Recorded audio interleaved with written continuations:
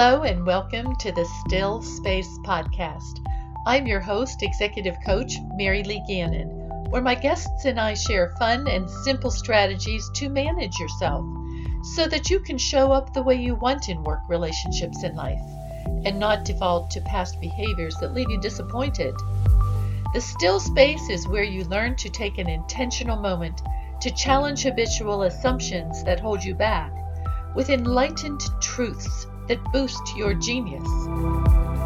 We transform drama, resentment, doubt, unmet expectations, and self-sabotage to executive presence, self-control, deep sleep, healthy choices, and more connection with people who matter while it still matters. It's time. I invite you to subscribe to this podcast and get any of my free publications at my website, maryleegannon.com, where you can also learn more about working with me. Hi, this is Executive Coach Mary Lee Gannon, and this is episode number 7 of the Still Space Podcast, when you are exhausted on the treadmill to nowhere. What's the treadmill to nowhere? It's that feeling that you get when you're just working harder and harder and harder, and nothing is changing. You're just exhausted because working hard always served you in the past. But now it's not. Now you're finding that your relationships are frayed. You are not advancing at work the way you wanted to. You're not as effective as you'd like to be. People aren't relating to you like they used to. And so you just buckle down and work harder. And it's not changing anything. I know this very well because I did it myself, and I'm going to share some of the pain of my story today, and I'm going to share with you how I made the shift to reach the executive suite, be a CEO, run organizations worth up to $31 million, and what I share with my clients and what I help them do. First, I have something really special that I can't wait to share with you. Most of you know that I work by day as the CEO of a $31 million organization, and I coach a handful of clients in the evening. Now I have taken the tenets of mindful leadership and put that into a training program so that you can fast track your career leadership while also balancing that with a good night's sleep, healthy eating habits, and close relationships. I call this program Mindful Leader Satisfied Life. Not only will you have the training, you also get one-on-one coaching with me, not a group, one-on-one coaching with me so that we can unravel your personal assumptions that are holding you back. You will no longer be unnoticed, undervalued, and inadequate, feel judged, and that others think that there's something wrong with you, and you start thinking there's something wrong with you too because you're getting passed over for promotions, new roles. No longer doing all the things you hear you should be doing. Sigh of relief, right? With only defeat and the fear that failure is in your DNA forever dogging you in the back of your mind. You'll no longer be disconnected from colleagues, friends, and family, or following the shoulds that make you feel you're still behind the curve and might even lose everything altogether. No longer frustration about habits that show up in terms of snacking, disjointed relationships, vices, poor sleep. No longer making excuses while not actually getting any closer to high performance. So if you're interested in this program, all you have to do is go to my website, maryleegannon.com. Click on the link on the top that says Coach with Mary Lee. It explains all about the program. Fill out a few questions on the questionnaire so that I know a little bit more about you, and I'll reach right out to you and we'll set up a time to talk and we'll get you started. No longer will you have to wake up and say, I missed an opportunity. I wish I had. Please remember that I can only take a few clients at a time, and I already have a full book right now. So I'd like to make sure that you're on the list. Head over to maryleegannon.com, click on Coaching with Mary Lee. Let's get started. While I was doing everything that I could think of to improve my sense of accomplishment as a working single mom, I was getting farther and farther away from noticing the toll it took on my peace, my leadership, my relationships, my sleep, my health, and my family. I'm sure some of you can relate to that.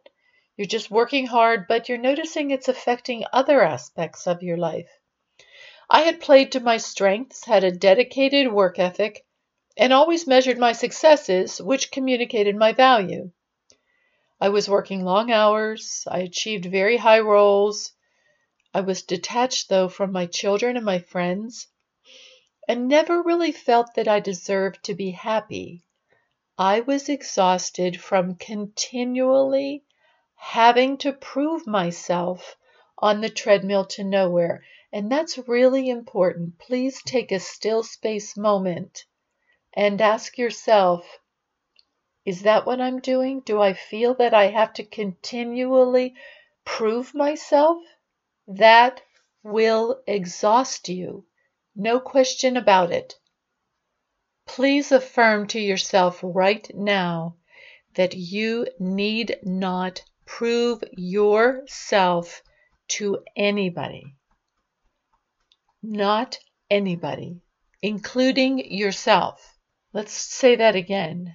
Affirm to yourself right now that you're proven. People who need to prove themselves are the people at meetings who speak to be heard. They are mostly trying to convince themselves of their value. They have to control the conversation. They get jealous or repeatedly try to convince others that they're right. Or they withdraw and they blame everybody else.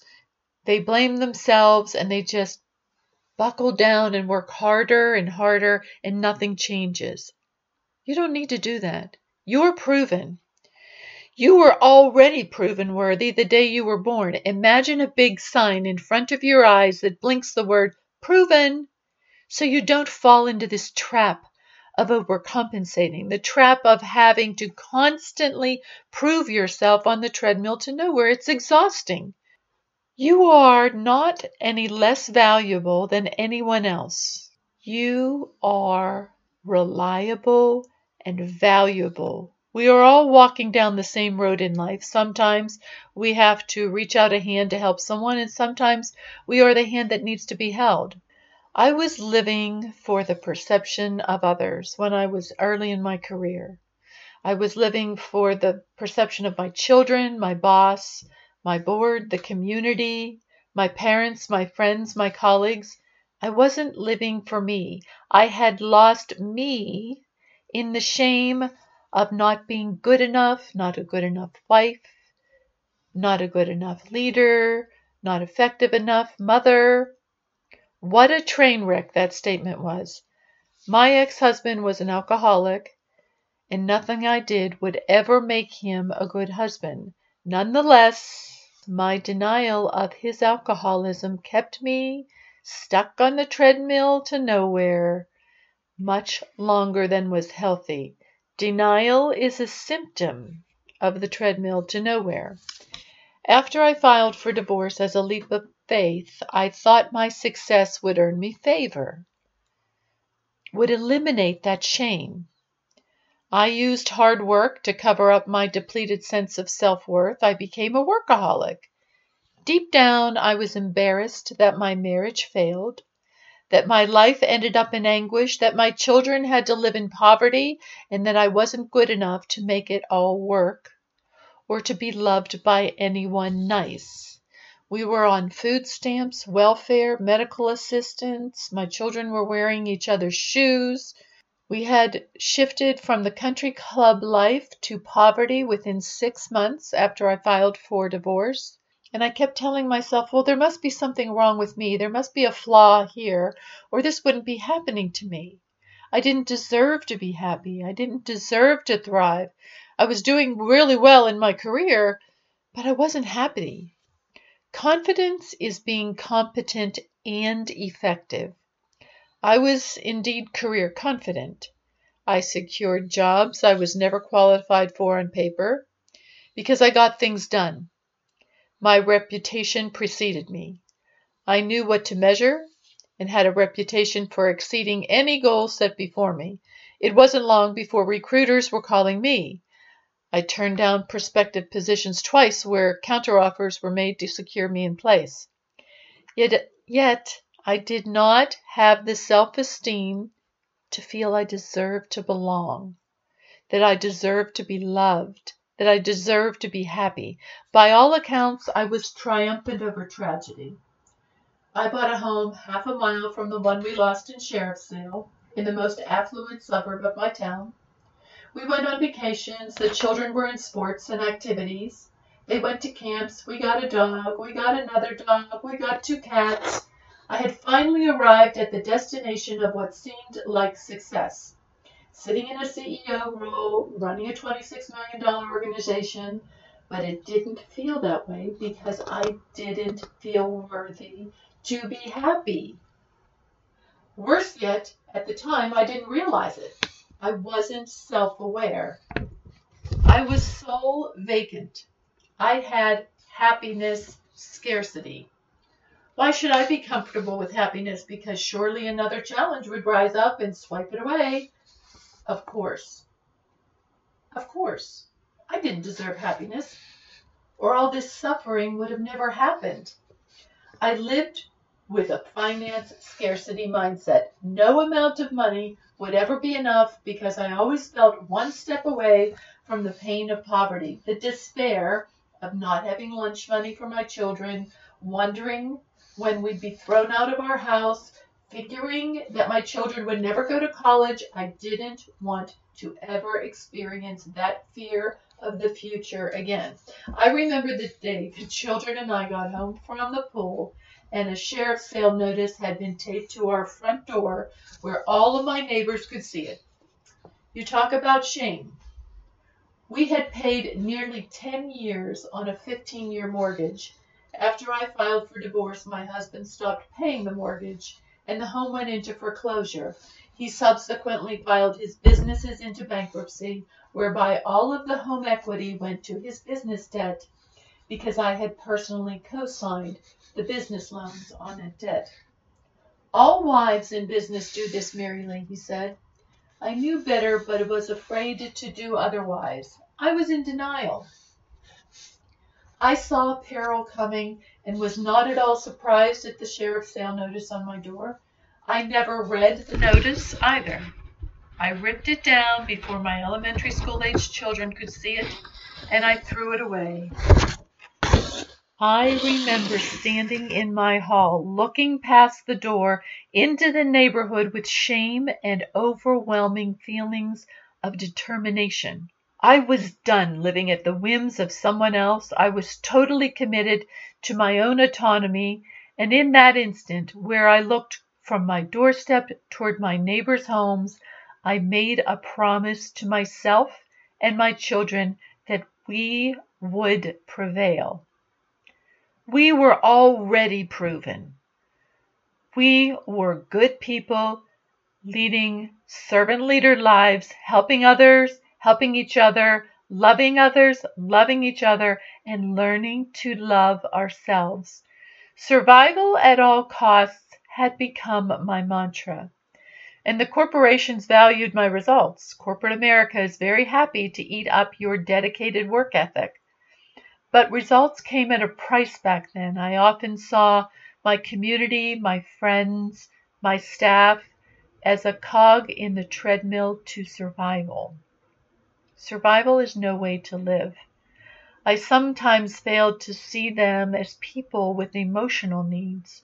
I was in survival mode. I had difficulty seeing people as individuals with fears, intimacy needs, wants, and souls. I had difficulty seeing my children as individuals too. Everybody and every action had become a path to survival.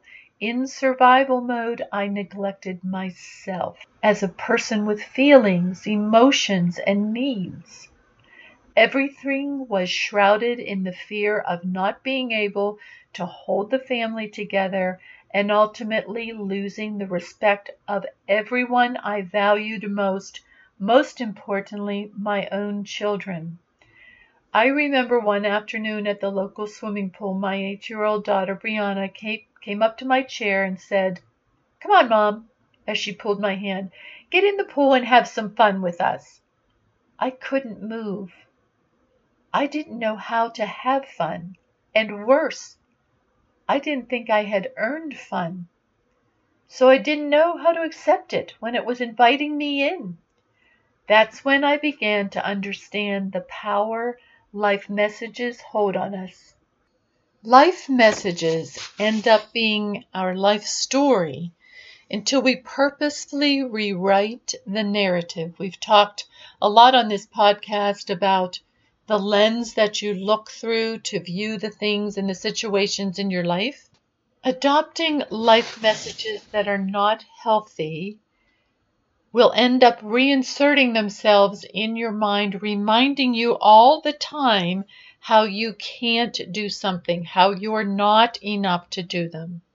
And these messages end up really dangerously as core beliefs, flawed beliefs, when they are merely perceptions, assumptions, unfortunate assumptions, because life messages bring with them bias.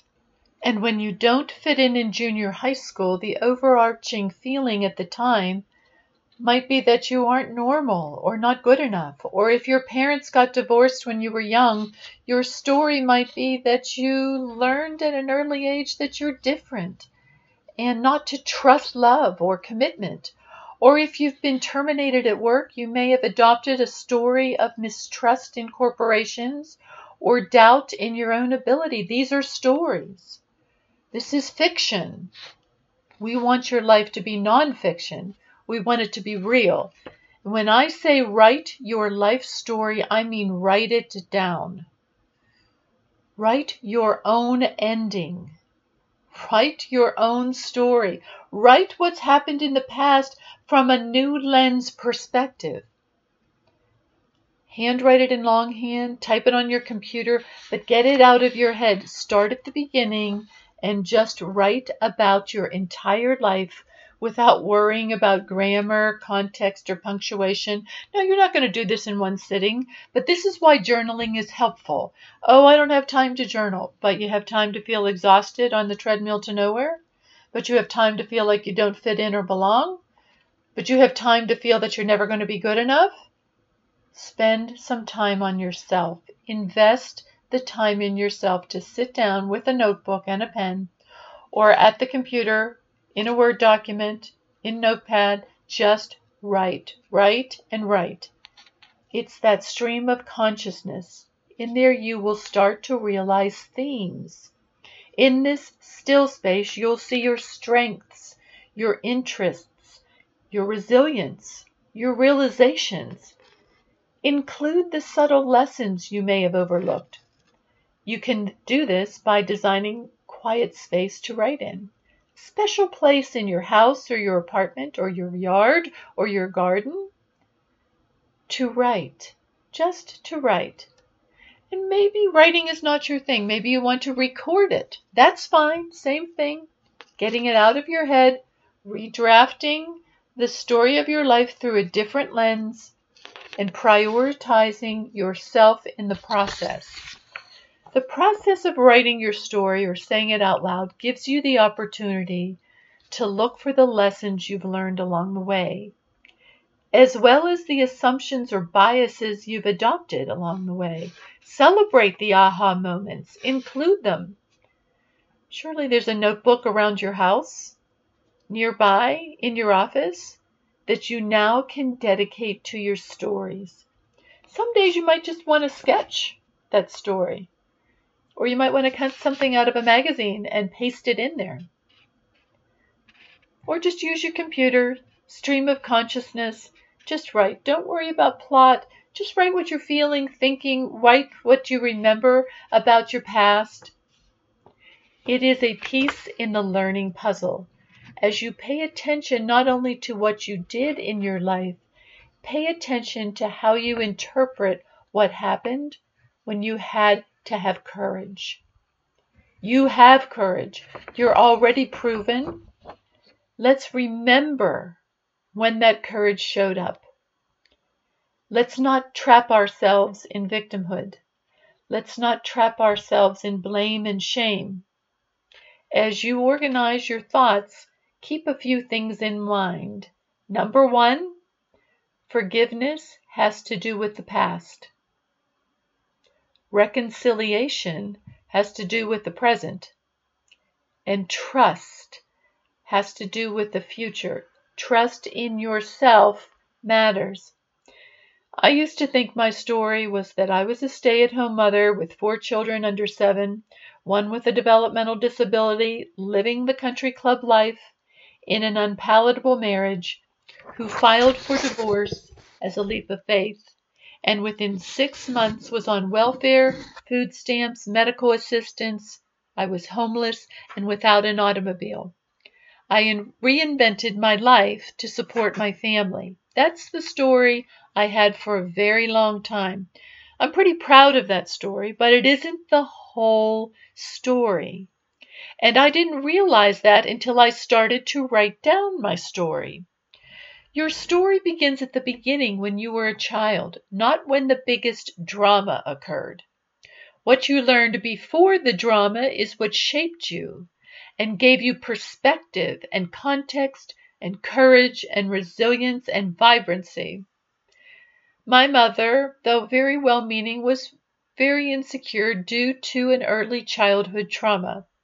This took its toll on me, the only daughter, my brother, and my father. We all found ways to cope, but it left us all on very unsteady ground, constantly on edge in fear of her outbursts and wrath. This led to a lifetime battle with anxiety for all of us. Despite her insecurities, she led many organizations in a volunteer capacity and offered a lot back to the community. My father was my stabilizing rock, with sound character, a simple perspective, and servant leadership. He was calm in the face of turmoil. He was my true north. I homed into him for consistency. From him I learned my character, my leadership, my ability to laugh at myself. When I understood the power of the 3 things, self-awareness, self-regulation, and self-acceptance, I realized I had learned more from my mother than simply anxiety. I learned how to organize people around a cause, how to speak in public, how to have presence, how to project confidence. Eventually, the resentment faded as I became curious about how she had become so insecure. That's when I learned more about her childhood, sitting down and asking her questions that I never knew the answer to. That is when I learned humility for my mom. Stepping into the space of vulnerability where I didn't know the answers and I could have an open conversation with my mother, I discovered many new things. While I knew her father had died when she was 8 years old, I never realized that the day he died, she had to hide in the closet of the hospital because children were not allowed there. The family's Italian grief was histrionic, with lots of blame, crying, and anger. No, he shouldn't have died from having an ulcer. My uncle grabbed the surgeon by the throat. In all of this, my mother simply was not even literally and figuratively seen. She was in the closet. People weren't focusing on her. She was 8 years old. Her closest sibling was 13 years older than she was. And her 8-year-old mind only processed how she watched her family grieve with hysteria. She had no memories of anyone asking her how she felt or shielding her from the drama. The hour ride home in the car was only focused on how angry everyone was at the hospital and at the surgeons and the doctors and the nurses and other family members. My mom sat silently in the back seat, unseen and unheard. Worse yet, she didn't even know she had feelings. She didn't even know she should talk about her feelings. She didn't even remember the situation from any heartfelt perspective, just as a bystander watching it play out like a movie on the screen. She holds absolutely no resentment for that time, but also has zero self-awareness of what went on then. It makes me very sad to think of her in that situation, in that closet, viewing her father dying and not understanding anything about what was going on. It took me putting my hurt and childhood wounds aside to want to heal, to hear this story. It took humility to find compassion for her, and I'm glad I risked it, because I no longer now defend myself against her accusations of how I never was doing enough or wasn't measuring up to what she expected. It took the three things to get me here. Now I love her with no expectations, without hurt or resentment. My heart is much lighter, and hers is too, because we've talked through what happened that day, and it's helped her become more self-aware and helped in her healing as well. Healing takes work and a willingness to let go of things whose time has passed.